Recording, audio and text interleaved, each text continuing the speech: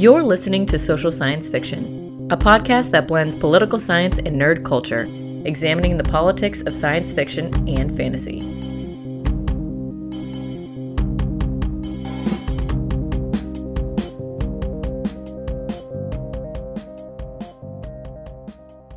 All right, so welcome to the fourth and final episode in our Halloween horror extravaganza. And this week we're talking X-Files. And to talk about the X-Files, I'm bringing in a very special guest who has been on the show before, Jonathan Locchiato of The Dork Web and The Dork Web Podcast. Thanks for coming on. Hey, no problem. So, the X-Files was a little bit before your time, and you got into the X-Files like long after it was off the air, but I think it was like a few years ago, right? You got really into it. And I remember you talking to me about it, and you were like really obsessed with it for like a brief period of time and burned through like the whole thing really quick, right? Yeah, so I was a little late to the X-Files boat, but it was probably a year or two before it came back. So there was kind of like talk and noise about like, oh, X-Files is coming back. And I had seen just a few episodes here and there, but I was like, hey, this is on a streaming service that will not receive free advertising. And I burned through it in the span of like 2-3 months, as much as a human can watch and work to pay for said streaming service. Right. And so you got into it, you were a fan of it. Did you understand and like get into the larger mythology of the show, the bigger alien conspiracy theory story that was supposed to be running throughout the whole series? I mean, as much as a person can follow, but it seems kind of like there wasn't a pins down point A to point B type of story. Seems like what they wanted the story and the conspiracy to be changed depending on where the plot was going.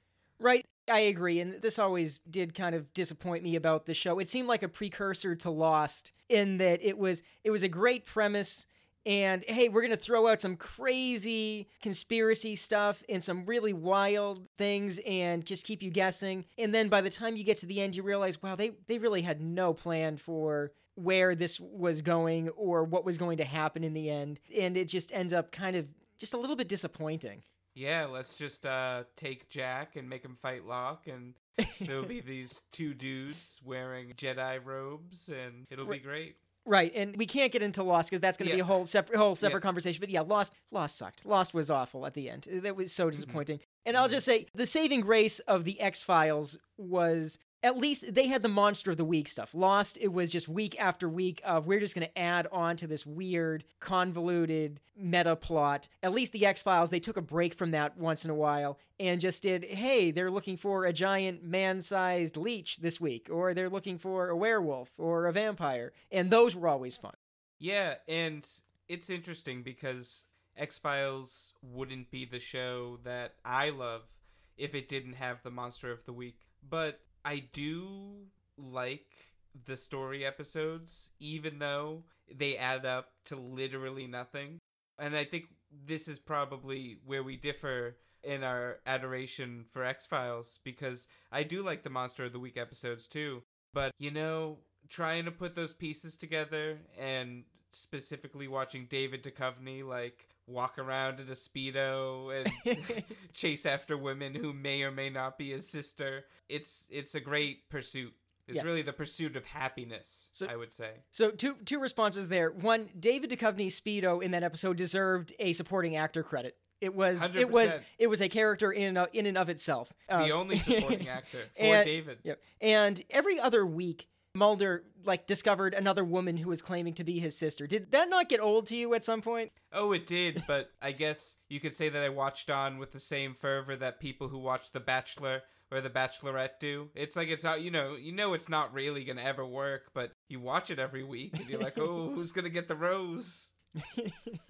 Okay, so you clearly like the mythology episodes more than me. I find whenever I go back and rewatch the show, I'm actually going through it again now, kind of for Halloween, I end up just skipping over or zoning out for all the mythology episodes. I just want to get to the next monster of the week. So you clearly were more into the lore in mythology than me. What is the story? Before we get to the new stuff, because I know in the new seasons they released a few years ago, they kind of changed everything again, which kind of annoyed me. But like the original series, what was the plot that the government was cooking up that Mulder was trying to foil? You know, it was a lot of things. There were times where it was like an alien integration to the human race, and there was like all this like seeding and stuff like that. But then it changed, and it was like getting them prepared for invasion. And, you know, I couldn't tell you exactly how the plot changed, but at least for me, the thing that drove me on was I really liked the lone gunman. I really liked the cigarette smoking man. And I liked the bureaucracy that happened with the FBI, with like Skinner and like Scully going to trial. I really liked those episodes. And those episodes were always like recounting some bullshit about like how Mulder died but didn't. And whose blood was that in the apartment? I think I know like exactly what episode you're talking about. And yeah, it's like it's Scully testifying before a Senate subcommittee on stuff. I do like that. There's the random... That's one of my favorite episodes. She's like, I'll tell you why, because Agent Mulder is dead. Right, yeah. Like, randomly, occasionally, the show cuts away from the monsters and the ghosts and the space aliens, and all of a sudden, it's like part police procedural and part Mr. Smith Goes to Washington, like just grandstanding in front of Congress. It's bizarre. Oh, yeah. And then, I mean, there's like those episodes with Scully's brother, Bill. She's like going through all these like religious crises with Bill, and it's around the time I think like she gets cancer from the chip in her neck. Right. And he's like trying to guide her down a path, and David Duchovny's trying to guide her down a path, and he like confronts David Duchovny in a hospital, I think, and like pushes him up against a wall. And like that's the stuff I live for. It's just like this random dude just like putting David Duchovny up against a wall. It's like this guy kills aliens and ghosts, and some like random guy just like bests him. I love that. Well, I mean, Agent Mulder, he's not a tough man. He's not a manly man. Does he really ever best a ghost or an alien or anything? The only time he truly bests some supernatural horror is when he stabs the teenage vampire and then finds out he's maybe sort of not a vampire. That's the one time he really beats up anything supernatural. Yeah, I mean, there's some other episodes too, but I could be thinking about times that Scully comes in. But I think there was an episode where Scully was seeing hallucinations, like of Mulder and other stuff. Yes. Or she didn't have her sight, something like that, and she could only hear. And Mulder saved her from somebody who was going to, like, murder her. Right, I think I know what you mean. Yeah, all right. But then again, that might not have been a supernatural entity. Okay. Might have just been a goon. Hired goons. Yeah. Oh, no, but for sure, Mulder fucking goes toe-to-toe with that alien bounty hunter, like, weirdest looking actor ever. Oh, yes. And so, like, you like, know. several times with the weird space weapon, like, he has to find, this is the special weapon, is the only way to kill these aliens without, like, their blood coming out as, like, poison gas and killing you. And then it just turns out to be, it's just like an extendable ice pick. That's all it is. It's just an ice pick. You stab him in the back of the neck, and that does it. Like, oh, I couldn't make this. Like, no. But yes, he acquires one of those, and yes, he does go after the alien bounty hunter that's possessed by the black goo. Right. Okay, fair enough. But, like, you were even able to follow that, and, like, all that black goo stuff is where the story starts to get a little messy for me, because that's where it starts to get so convoluted. Because then they're like, oh, but also these like Native American tribes who like knew about the black goo or some weird shit. And that was like one of the season cliffhangers into the next season. Right. Yeah. Somewhere along the way, like someone in the writer's room on that show was really into Native American culture and decided to make that a focal point of and it wasn't at the beginning. Right, yeah, it all of a sudden gets introduced to the show, but then keeps popping up throughout. It's a weird addition out of nowhere. So strange. Yeah. Talking about the larger mythology, the weird lore, is something that, again, I wasn't as into it as you, but I can appreciate looking back at all this. It's funny to go back and watch this old show from the 90s and think about it's something about the conspiracy theories surrounding the aliens and everything and the evil government plots. It all seems so quaint now. Like, it seems, just looking back, like, it was such a simpler time. Just government conspiracies. It was Roswell and Area 51 and who killed JFK. It seemed so much nicer than the craziness we have now. Oh, yeah, it was like all of the worst most horrible secrets lived in a vault in Area 51. It's like, don't worry about that stuff. It's just the bad Area 51 stuff. But now it's like, oh man, all of these propaganda ads and, conspiracy theories about where or how viruses start. Yeah.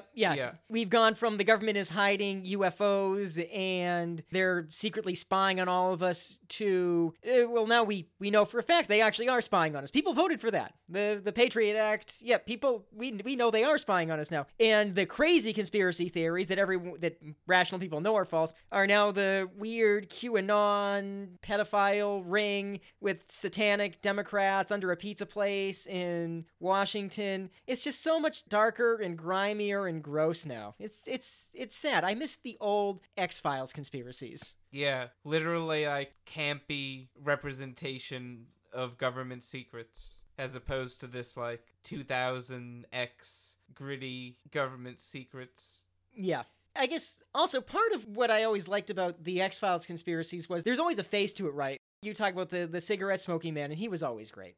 Even though I didn't like the larger plot he was a part of, he was always great. And in the end, wait, do you mean by the larger plot like the alien conspiracy, or the fact that his motivation was the fact that he couldn't sell his like espionage novels? Okay. We have to talk about that specific episode in a minute, because that is one of the best episodes ever. But no, I mean, like, I wasn't a fan of the larger alien conspiracy. They're coming to colonize Earth, whatever. I couldn't get into that. But yeah, he as a character was great. He was always a lot of fun when he was on the screen. And yes, it's Musings of a Cigarette Smoking Man was the episode. And yeah, it's one of the best episodes of the X-Files. Yes. Hands down. Yeah, you want to walk us through that? Yeah, so the lone gunmen finally figure out the cigarette smoking man's past, and they walk Scully and Mulder through his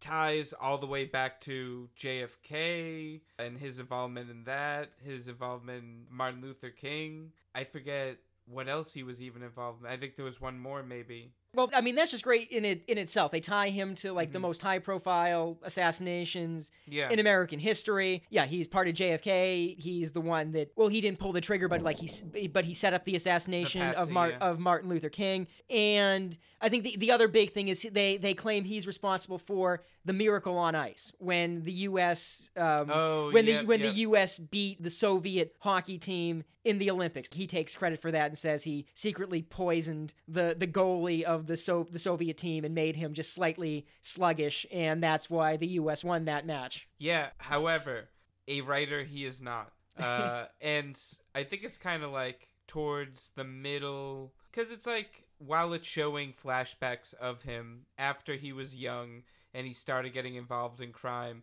he's like slowly going at, or not crime, but like... It's crime. Just because the government does it doesn't mean it's not illegal. Yeah, right. So, like, government mandated crime. Yes. So he takes to a typewriter and he halves at it, typing up his life stories. And, you continue seeing... presenting it as fiction for the sake of not giving away the game. Yes. Yeah. And he, like, it's a while of him just typing in between scenes and like seeing him send things in and then get rejection letters. But almost towards the end, while he's like an older man, he gets an acceptance letter and he gets thrilled and he goes to his meeting of like creepy cabal of people who control the world, and he's getting ready to like type up his resignation. And then he sees his piece. It is complete changed, and it looks like it's in like a distasteful magazine or something like that. Right. Yeah, like they've edited the shit out of it, and now it's a completely different story. And there's like a looks like a sexified. Right. Yeah, they turn into just gross, smarmy pulp story. Yeah. Right. And then prior to this, he had quit smoking cigarettes and he was going to turn over a new life as a writer. So upon seeing this, he's like, grab some cigarettes, and it's like, nah, I'm the cigarette smoking man. I'm an asshole. For life. for life. And that is basically the extent of his character arc. Wait, I sold my story. Maybe I can be good. Oh, wait, no, never mind. I guess I am evil. And that's basically it. And another cigarette. Yep. Yeah. It is a great episode just for the flashbacks, and I don't remember when this episode came out, but it must have come out about around the same time the Oliver Stone movie JFK came out, because it is clearly going after that vibe, right? It's just the government was involved in the JFK assassination and Martin Luther King, and just more classic government conspiracies, yeah? Yeah, I think the cigarette smoking man right up to and around that point is amazing, and a little bit after. Obviously, things start to go more off the rails, and I don't even know if he's around more than even 1 or 2 episodes once Mulder and Scully are out of the picture. Right. Getting out of the lore of the show and just getting into kind of the production of it. Once Mulder made clear that he was, or once David Duchovny made clear that he was leaving, it seemed like everybody was looking for a way out. I don't know how they got Gillian Anderson to stick around and keep playing Scully. Yeah, but another 3/4 of a season. Yeah, but even she was clearly looking for the exit. Like all the really major actors started dropping out of the show, and we had to sit through the last 2 seasons of what was it, Doggett and Reyes.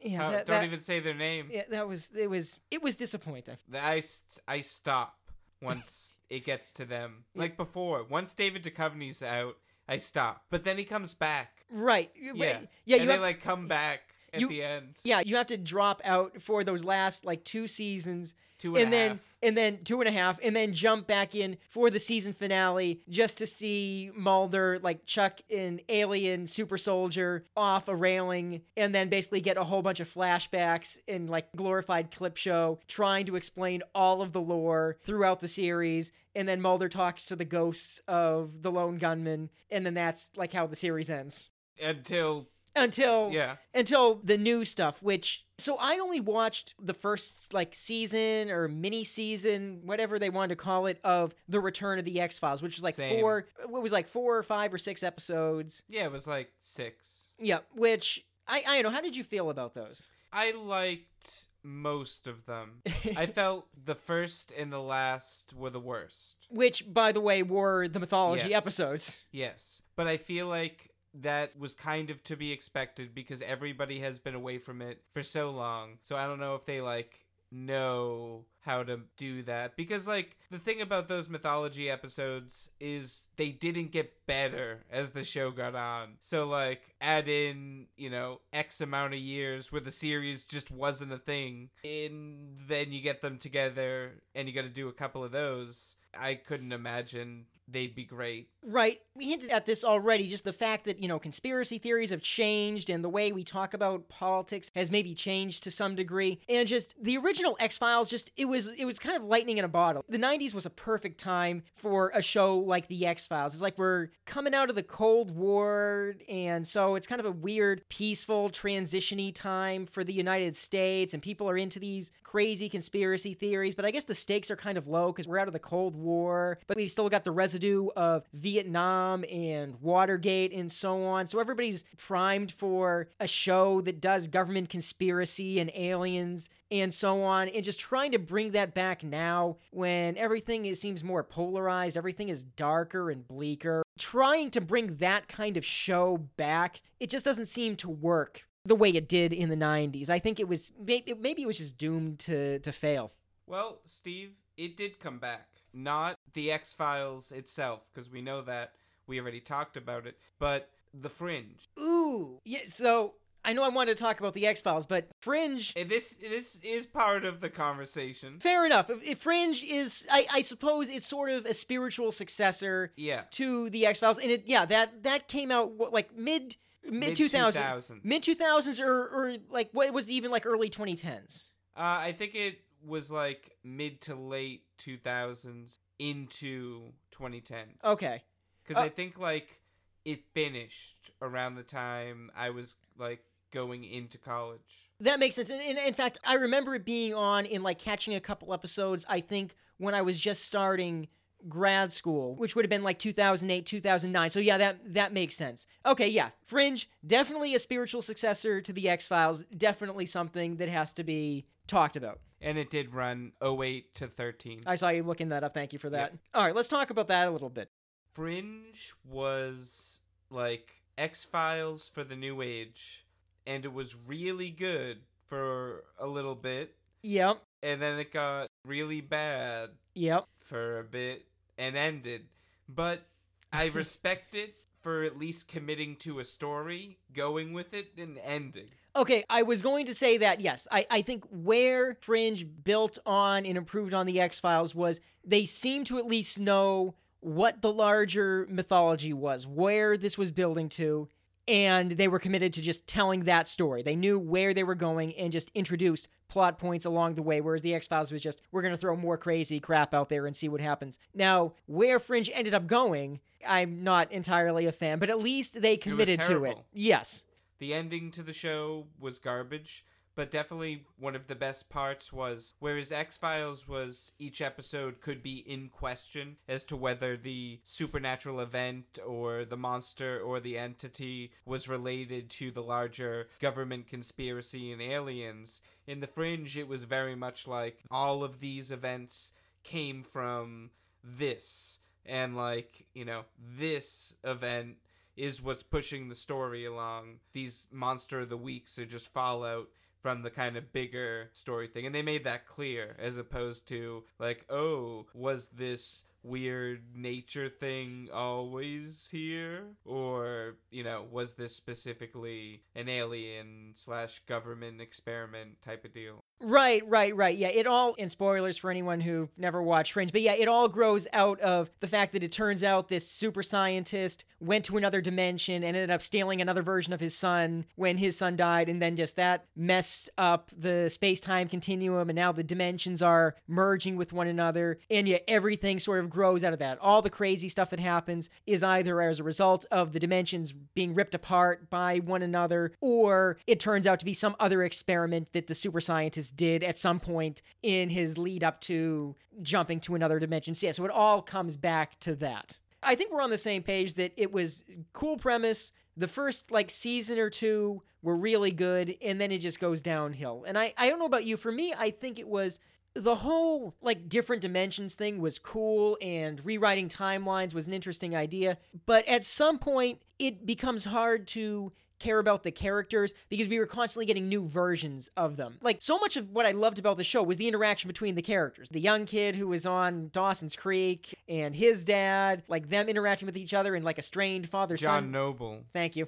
Yes. The John Noble being the dad. I don't know the Dawson's Creek fuck, but yeah.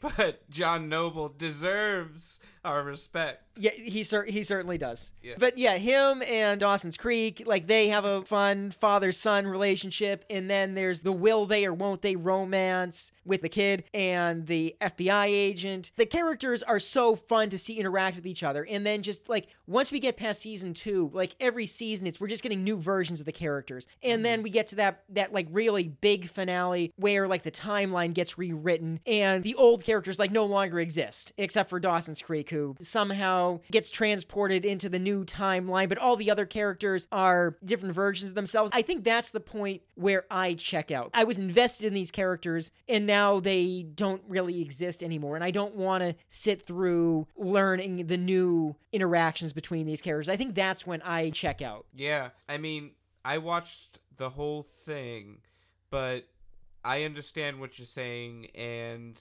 usually I start to get a little like cautious and like when they start doing either time travel, because that's always just a big old mess, or the parallel stuff, just because like, and at the time it wasn't at all overdone, but like now it's so overdone and I can't enjoy it. It's just this like crutch that you can lean on and not have to have any real creative leg to use, and just kind of be like, oh, like, remember this cool adventure? What if everyone had like the opposite?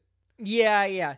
And I mean, you say it's new. I mean, science fiction shows have been doing this for a long time. We got, mirror universe episodes in the original Star Trek and so on. But there's been no other show that really made it the core of the mythology. I can't think of another show that just that's it. We're just going to keep hammering this alternate dimension idea. Yeah, and like the thing that I think of is just like the Spider-Verse. Oh, and yeah, like that's yeah. what I'm thinking. But like, yeah, no, not for like a show in the playhouse of X-Files. But yeah, that's just where my mind went. It's like fucking parallel universes. Leave Gwen Stacy alone. Getting back to we were on Fringe. And yeah, I think agreement, great premise, good show for a couple seasons. Great acting. Good writing up until like season 3 to 4. Yeah, I think that's about the time I check out. And then just downhill with we rewrite the timeline and just totally basically new versions of the characters and so on. But yeah, absolutely a successor to X-Files in that we're going to do police procedural combined with supernatural stuff. And just every week it's a new weird mystery with the FBI or some government agency investigating it. I think The Fringe went as long as it needed to. Maybe a little longer. It limped at the end, but where X-Files wasn't, and I guess because the direction was so not what the time needed by the time X-Files was at the end, it did pretty well for itself, I think, The Fringe. Fair enough. Yeah, for what it was.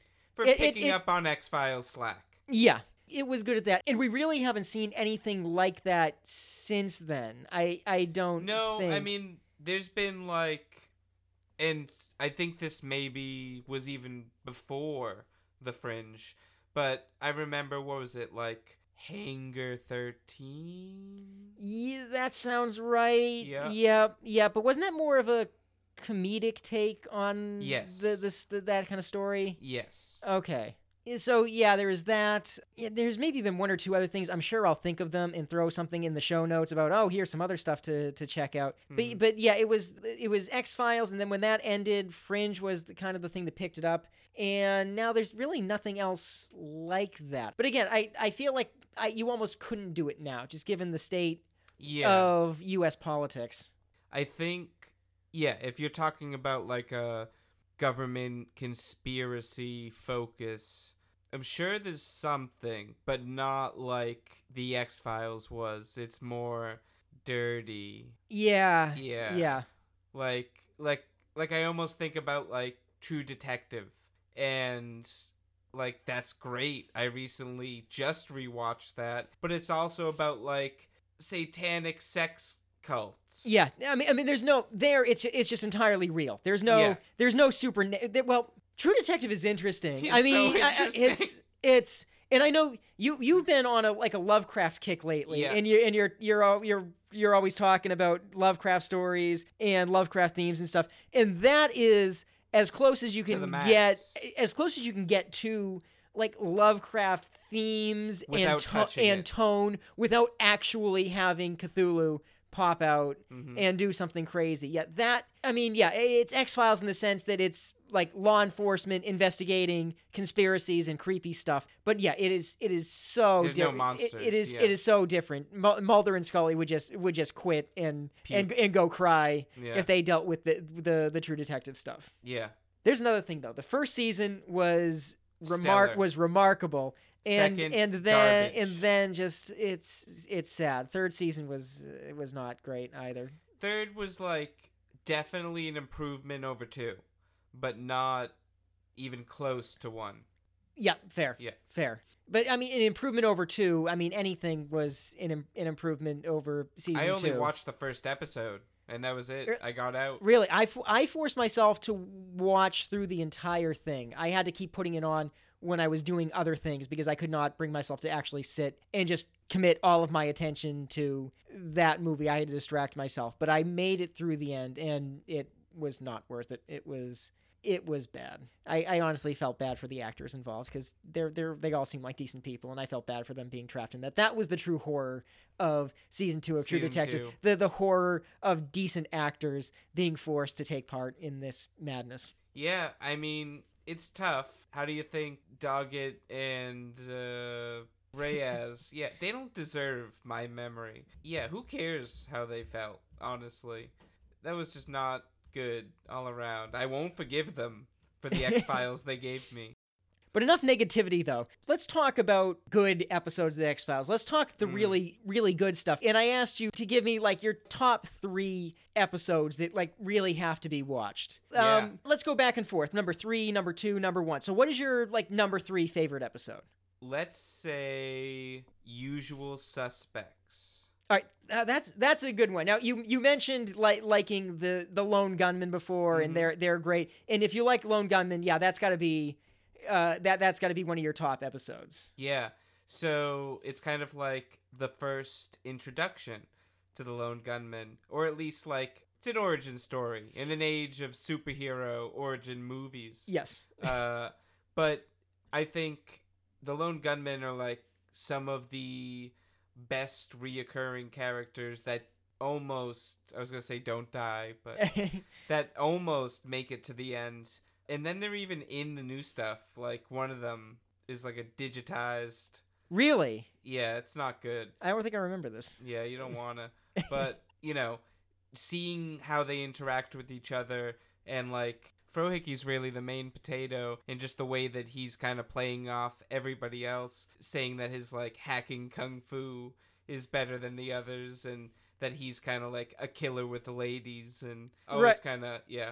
What a great origin story. Like you see them and they're these crazy ultra nerds. Yeah, conspiracy theorists. Like they're getting access to classified government files, like to the point where they can help Mulder in his investigations. And then we flash back and it's like Frohicke is selling like bootleg cable adapters for TVs and like talking about how the other guys will burn your house down. Yeah. Like that's it. That's their origin. And then the other one, I never remember any of their names except Frohicke. But the other one is working for the FCC. Yeah, in a suit. Yep. He's still, even back then wearing the suit. Yeah. But yeah, just they're just doing like weird, embarrassing shit until Mulder comes into their life. Yeah, and it's funny because, you know, especially Frohicke, that's such like a 90s tech IT perspective, like, oh, you gotta go to the guy who like owns his own shop and, you know, is like a master hacker, and he's like squat and smells and has like a greasy ponytail and all this stuff.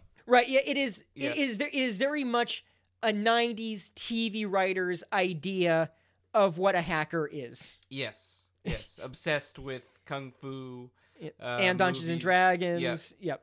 100%. And yeah, I mean, in short, that episode is funny, which isn't uncommon in the X-Files, but it just has a lot of good laughs. And, you know, if you like the Lone Gunmen, that is their origin, which is dope. Yep. All right. My number 3, I think, is going to be Humbug, which is a good Monster of the Week episode. I don't know if you remember this one. This is where Mulder and Scully go to that traveling sideshow and investigate what turns out to be like a guy who has a conjoined twin who's like a tiny little, never developed beyond like a tiny little growth on his body, ends up detaching himself, like the little deformed twin detaches himself from the guy and goes out at night like killing people and trying to burrow into them. Oh yeah. Yeah, you remember what I'm talking about? Yeah, it's like it leaves like a hole in the guy. Like how don't you notice what's happening? Yeah, that whole thing. I just like that one for it's just goofy fun. The monster is sufficiently creepy. Like when you see this tiny little deformed like overgrown baby with horrible looking teeth wandering around. It's creepy as hell. But just all of the interactions with all the various sideshow people is so much fun. The guy who, you know, hammers nails into his face. Yeah. And does all that craziness. And the best part is, for me, is the little person who runs like the little motel hotel where Mulder and Scully end up staying at. And of course, because it's like everybody in town is associated with the sideshow, and it's Mulder. Oh, were you once part of the sideshow? And it's, what, do you assume that because I'm a little person, did it never occur to you that I got a degree in hotel management? Yeah.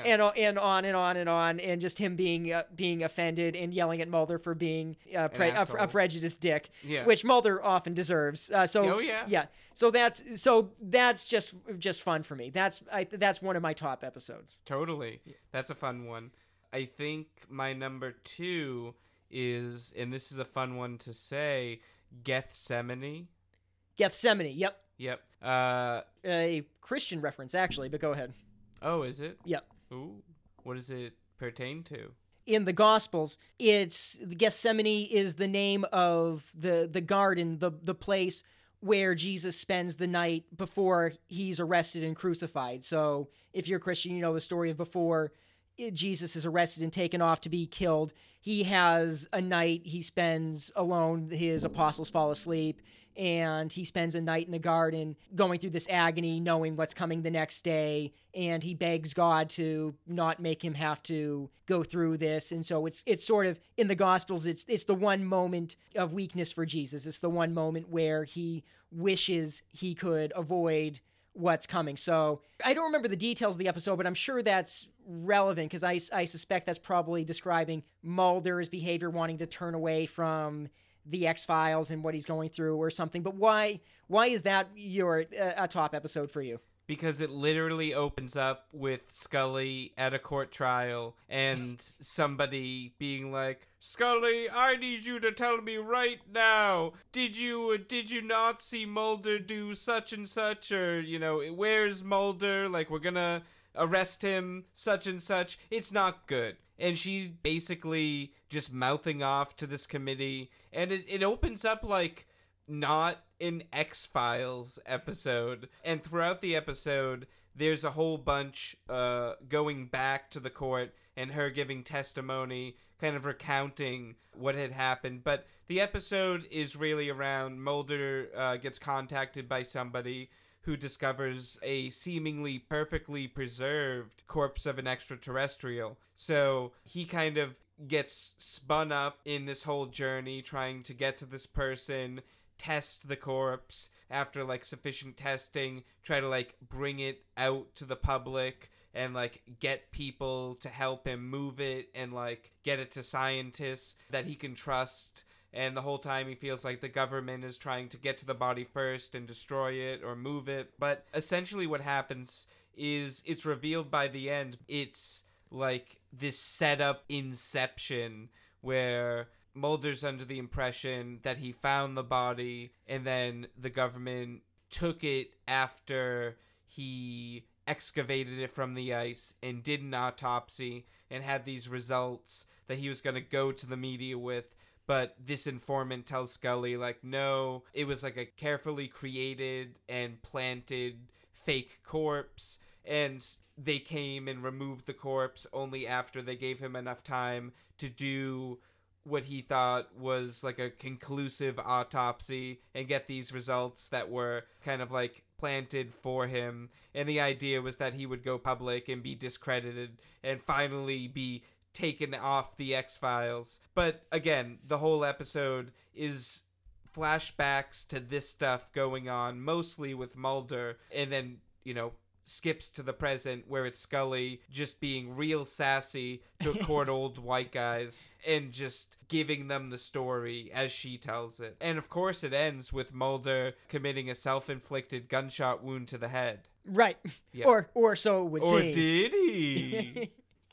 I didn't remember that episode until you started describing it, and yet that reminds me of why X-Files is fun in the most glorious, ridiculous way. Like, so many silly things that are just fun to take part in. Just like the fact that after all these years, all of a sudden there's some kind of oversight over what Mulder and Scully are doing. For years, they've been chasing ghosts and zombies, and now finally, like, some government agency is like starting to ask them, like, what the hell are you guys working on? Like, oh yeah, right. You've been wasting taxpayer dollars for years. Like what are you up to? Like, finally someone starts asking these questions, and Scully just basically gets to tell everybody to piss off. Yeah. They're like, listen, you have to tell us or else we're going to subpoena you. You're going to be in trouble with court. You're going to be arrested. And she's like, oh, yeah? Well, I'm quitting. And they're like, fuck, she's not an employee anymore. What can we do? Right. Yeah. And just beyond that, the sheer audacity of the plan to deal with Mulder. Like, again, we'll learn in later seasons that the government, this conspiracy that's involved in all this stuff, did indeed assassinate JFK and Martin Luther King, but for some reason they can't kill Mulder. Like, oh yeah, they can't kill him. It seems like that would just be the simple thing. Just put a bullet in his head and be done with it. But no, we can't kill him. No, we the have to smoking man. Yeah, always says can't kill Mulder. Right. Instead, we have to undertake this elaborate conspiracy involving this alien frozen in ice to discredit him. Don't kill him. Let's just make him look crazy, and then we can finally fire him. You're a shadow government that runs the government, but you can't fire a civil service employee. I mean, not to mention like how much money went into that hoax. Right. Yeah. Right. And further, this is a government... And hold on. They killed everyone else involved. Like, the scientist who calls Mulder, who, like, first found the body, the, like, random ice pick worker or, like, whatever, the guy that helps them excavate it from the ice. He's definitely not a scientist. He dies, too. Like, when Mulder goes and the body's gone, both of those guys are dead. So it's like, they have no problem killing these other people. Some are respected scientists, but Mulder is untouchable. Right. Yes. But yes. All right, so I think my number 2 is Arcadia. Which, if you don't remember it, it's the episode where Mulder and Scully go undercover as a married couple who just recently moved into this gated community, one of these suburbs with guards at the door and a homeowners association with all kinds of ridiculous rules about what color your house can be painted and stuff to investigate disappearances. Like, people keep disappearing from this community. And then it turns out that it's the head of the homeowners association is summoning this monster to kill anybody that breaks the rules of the community to make sure everybody's lawn looks nice and there's nothing out of place in the community. This one's just fun. Again, to see Mulder and Scully just interacting with ridiculous people, like these people that are so obsessed with the rules of the town. And I guess it's like my anarchist tendencies that I hate the idea of living in a community that's so uptight about these rules about what your house has to look like and so on. So I love them living in a place like that and seeing Mulder like mess with them, like trying to set up a basketball hoop and put in a pool. Like a spinny mailbox. Or yeah, the whirligig, the spinny little thing that makes it look like a guy chopping wood. That's what ends up getting one of the previous families killed. Yeah, that's I think my number 2. That one's just fun for messing with people that are uptight about homeowners association stuff. It was making fun of Karens before Karens were a thing. It's look at Target, these look at these ridiculous people who are so hyper uptight about enforcing stupid community standards. Yeah, and correct me if I'm wrong, but the main villain guy, the homeowners guy, isn't he like super old and like traveled to like the heart of like Congo expeditions, and he has all these like idols and this like book, and he's doing crap from like a spell book or like some kind of statue. Yeah. And isn't he like super old? And I actually think you're combining 2 episodes here. Okay. So I'll say, yeah, he's not super old. He's older. He's an older man. And yeah, his home is full of stuff from his travels, but it's not the Congo. It's actually, he says, like Tibet and Nepal. That's where he picked up his weird dark magic that he uses to summon his golem creating spell. Yes. Okay. That's where he learned that stuff in like Tibet and Nepal. That's Arcadia. That's this episode that I really like. I think you're also bringing in elements of the episode Our Town, which is another one with kind of a creepy town, and there's a weird conspiracy going on in the town. And this one is like the founder of the town and the official leader of the town is a man who's older, but turns out he's also super old. Like he's like over 100. And then we find out that he stays alive and the whole town is like full of people who are secretly older than they are. And they stay alive by engaging in cannibalism that he learned when he was like in World War II and got shot down and crashed on an island of cannibals and learned like cannibal magic from them. And they stay alive. So I think you're combining those two, but that's our town. Yeah, it's cannibal magic. Yeah, cannibal magic. Yes. You can stay alive forever if you eat human flesh for some reason. I mean, I remember the first time I learned about that was Fallout 3. Yes. The vampires who aren't vampires, they actually eat flesh. That was such a letdown. That was a weird part of Fallout 3. And I remember they were like vampires, like it was like a featured aspect of pre-launch Fallout campaigning. It was like something they were showing off. Yes, they were. It made it into the trailers and like the previews and the write-ups of the game. Yeah, you're gonna encounter weird vampires, and then it was just was one small mission. It's and actually a shitty perk. It kind of reminded me of another X-Files episode called 3, I think, which is also the setup is vampires, and Mulder has to investigate them. And this was like in season 2, I think season 2, when Gillian Anderson left the show briefly because she was having a kid, and like they write her off like, oh, she was abducted and she's missing, and that's when she gets the microchip in her and so on. But during one of the episodes where Scully is gone, Mulder investigates vampires, and it's like, oh, cool, he's gonna be looking for vampires, and then it just turns out it's like these 3 people who it's kind of like it seems like it's more of a fetish for them, and like maybe they're vampires, but maybe they're just a couple of random people who are into this weirdos. They're just into this weird kink, and like, but they definitely kill people, so I guess we have to investigate them. But it's definitely not like, it was kind of a letdown. I remember watching the episodes. It's like, oh, vampires, and like, no, it's kind of maybe, but it's not vampires like you think they are. Is that the one that opens with him stabbing through the chest a young boy? No, that is the other vampire episode, and spoiler, that's my actually number 1 pick for is that the top movie episodes. Episode? No, hey, we'll come back to that. That's my. I might have like a number 0 then. Oh, okay. Well, let's do your number 1 first, and then we'll talk about mine. The Host. The Host. Okay, this has to be one of the top gross out episodes, but go ahead. The Host is an early X-Files episode about a human flatworm hybrid that is spawned presumably when, I mean, all I can imagine is some dude fell into a Chernobyl, like, what is it, like a waste disposal or like a water cooling something like that.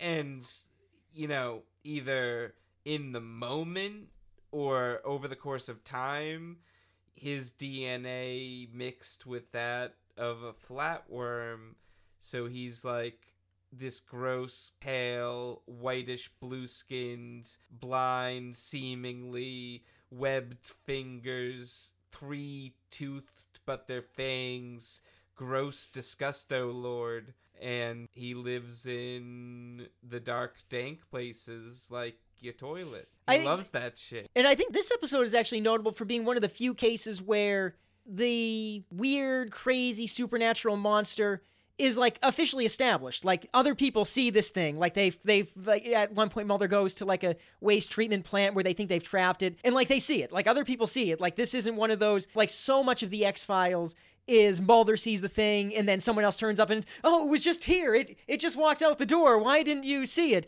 For once, like it's established, like other people see it like, oh, well, there is this weird creature.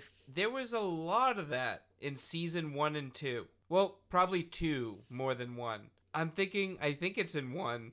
Like the episode with the bugs in the forest, like the green. Yes. Yeah, like stuff like that. You're right. Yeah. That was another one where, like the weird things, like bright light hurts them or keeps them from attacking, but at night, like they swarm and like they cocoon you and then and kill the you. Episode in the Arctic base. Yes, Ice. Yeah. Yep, and that's which also is like season 1 or 2. that was definitely season 1, which is basically a ripoff of the thing. Yeah, you're right. Yeah, early on there is more stuff where like other people see it and it's officially established as a weird, crazy, maybe supernatural, at the very least not normal thing. Yeah, I guess it's later on that we get more of the it was just here, you missed it. My favorite conversations, Yeah. it's just like, Mulder, I don't think you're using your thoughts correctly. You're being blinded by your sister and your desire to solve this case. And he's like, Scully, can't you see the facts? And he just blows up on it. I love that. When Mulder gets mad, he just cusses out Scully. She's like, shit, why did I take this job? His standard frame, my sister was taken. Yeah. Just it's how can you deny all this evidence? Yeah. It becomes his version of Batman's My Parents Are Dead or Harry Potter's My Parents Are Dead. It's criminals killed my family or Voldemort killed my parents. In Mulder, it's just aliens took my sister, and that means you have to listen to me now. We're like, fuck. I mean, we can't argue with that. I guess we have to listen to him. Yeah. First, it somehow keeps the cigarette smoking man from killing him for all these years. So yeah. Their relationship is a troubling one. So which episode were we on?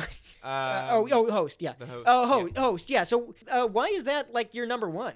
I really like it. I think like it's written well, like the pacing, like just from a TV like enjoyment, like a structure, not like anything specific to X-Files, but I think the monster's great. I think it's tangible, it's realistic to the scope of X-Files, because X-Files does get to some pretty like out there stuff. So yeah, and it's kind of like the perfect open ending. Right. Wait. How does it end? The thing escapes, right? It escapes, but they think that they kill it. They like cut it in half through a vertical sewer sluice, and at like the very end, it's like upper torso that's on the other side opens its eyes. Right, because of course it will just regrow itself. Yeah. Right. Although sadly we never get a part 2 of that. So many episodes are left with that. There's a lot of good part 2s that do not get their due. Have to at least bring up Eve. Yes, I think you said this almost made your top 3. This is a good creepy kid episode. Oh yeah, just very quickly, groups of parents die at the same time. Scully and Mulder go investigate and find identical twins, 2 girls that were adopted by 2 separate sets of parents. And through the course of the episode, there's the Litchfield experiments, they were called. And it was this one, I think, geneticist. That sounds right. Or biologist, science person, who was like obsessed with perfecting like their DNA and their genes. And they were carrying on Nazi experiments from, World War II, and were working in a fertility clinic, impregnating people unbeknownst to the family. Right. And I don't know if it's impregnating or doing treatment. I can't remember the details. Yeah. I know they produced like a whole bunch of basically clones, like all these identical kids that have this special DNA. And then I remember the big twist is we found the kids. They were kidnapped by like an adult version of them. Mm-hmm. We have to save them, and then we find out no, the kids were the ones killing their parents, like they're psychopaths. It's like baked into their genes. And and that also sets up what could have been a great part 2. Yeah, they get captured and sent to what looks like a psych ward, where they are placed in a cell right next to a older version of themselves. How incompetent do these people have to be? Right. We capture the psycho kids. Let's stick them right next to the older, wiser one, and see what happens. Yeah. That was begging for a part 2 where they escape and something happens. Actually, they really especially could have been when they were doing like the reboot in the new episodes. It would have been great to see like a teenage or young adult version of those kids. I was going to say, not teenage. I guess it's been longer than that. Like 30 years. Wow, I'm so friggin' old. I feel right. They wouldn't be teenagers now. No. They'd be adults. They'd be They'd my be age. like 40. Going on 40. They'd be older than me. Oh, this is depressing. Yeah, no, that would have been a great part too. So okay. So not your number one. Your number one was Host, but another Eve, another good episode that should have had a part two. So going back to my number one, which we hinted at, Bad Blood. Yeah. And this is the one, great cold open. We open in medias res, like right in the middle of the action. A great example of a fake out episode. Like you think it's going to be one thing, it's something else. Young kid running through the woods. Help me, he's going to kill me. And then tackled by this shadowy figure who drives a stake through his heart. And then it's Mulder. And, oh, I caught him, Scully, he's a vampire. And then he shows the fangs. And then, oh, wait, nope, they're fake teeth. He's just a kid. And oh shit. And the episode begins. Yeah. Great just for the open. And then we cut back to, okay, what happened? How did we get here? And chasing vampires. And the kid, turns out he is a vampire, but vampires really aren't like that. This kid is just a vampire who wants to be a movie vampire. So he has fake fangs and tries to drink blood from people and so on. And I think I just like this one because it does the Rashomon thing. We're doing flashbacks of the episode. How do we get here? And it's Mulder and Scully each telling their version of events. And we get to see each character through the other's eyes, with Scully seeing Mulder as basically a big kid who's just overly excited about the supernatural, and Mulder seeing Scully as this killjoy who just ruins everything by being mean and not listening to him. Shutting it all down. Yeah. So that one's just fun for that, to see how each character sees the other one. So I think that's my number one. And that one finally delivers on a good vampire episode. We had that other episode that turned out to be just it's kinky people, and now we get here's actual vampires, and we'll have fun with that. So that's my number one. So you said you got to have a number 0. What is that? Yeah, I mean, there's contenders, but if we're gonna talk about there's really 2.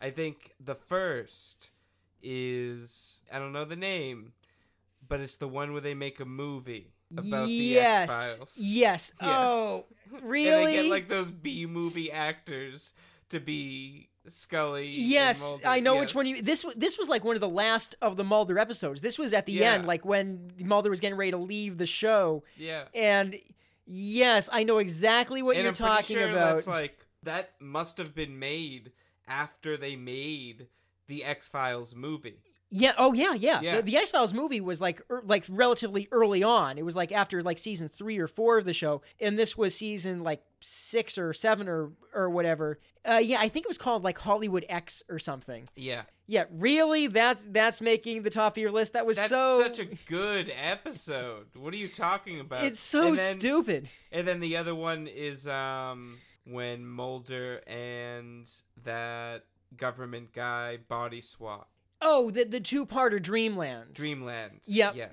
Yeah, Mulder ends up body swapping with that smarmy government agent. Married. Yeah. Hates his wife. Right. Yep. Hates his kids. Right. He swaps bodies, and like he couldn't be happier. He's just I don't have a wife anymore. I don't have kids anymore. I'm just going to try to have I'm going to try to have sex with Scully. This is my life now. And I think that's my favorite, is because it's like not Mulder and Scully really trying to flirt, like being ridden to flirt, but just like this gross guy in Mulder's body saying things, that Mulder would never say if he was actually trying to flirt. Right. Yeah. And I think that's how Scully finally catches on, right? It's like Mulder would never do this. Yes, he's just like constantly trying to bang. Yep. Meanwhile, Mulder trying to be like a family man. And it's basically Mulder lives the plot of that Nicolas Cage movie where like he wakes up in an alternate future with a wife and a kid. And kids, except it's played for laughs instead of deep feelings. Heavy drama. Yeah. Which, by the way, was one of Nicolas Cage's better movies. It's Nicolas Cage at his most sane. Interesting. I don't believe you. Did you not see this? I've seen it. You don't think it was him at his most sane? I saw it when it came out. I don't remember it too much. It was solid. It's a good performance from him, actually being like what seems like a normal human being for once. I just remember, like, didn't he have a Native American like headdress in the trailer or poster? I think maybe when he's like playing with his kids. Yeah. Yeah, no, nothing crazy there. Although it would I was gonna say that looks pretty crazy, well, man. Well, look, it would not fly today. It would be seen as incredibly culturally insensitive. But at the time, it was just played as he's a dad playing cowboys and Indians with his kids or something. I think that's what happens in the movie. So nothing for the time, nothing inappropriate or crazy. Why am I defending Nicolas Cage to you? Why are you defending Nicolas Cage? Look, I think he's... Is he paying you? Look, just sorry. never mind. Not on the air. Look, we'll talk about this later. He's gonna Hulk out or Ghost Rider out. Yeah. I have no idea how to end this now. Okay, I think we've covered the good stuff of the X-Files. Yeah, I mean, X-Files, I need to finish. I need to watch those last couple episodes. I don't think I'm going to, but you enjoy it. What if there's a sequel to Eve? Look, if there is, please do tell me. I will check it out. But the first mini season really left a bad taste in my mouth. Mm-hmm. It was not my thing. But I will look forward to hearing your thoughts on it when you watch. So do let me know. I will. I absolutely will. And so I think that's it. John, thanks for coming on. Always a pleasure to talk to you. If people want to hear more from you, your thoughts about X-Files and all kinds of other awesome things, where can they find you? Yeah, I have a podcast called The Dork Web. You can find that on any fine podcast distribution application or web page. I also am a writer for CBR, and you can find me on CBR writing about video games most of the time. You can visit my website www.thedorkweb.net, and you can find me on Instagram as The Dork Web. Awesome. Thank you so much. Thank you, Steve. I love a good X-Files talk. It's always fun. Hell yeah. All right. Thank you very much. Thanks, everybody, for listening. See you next time. Peace.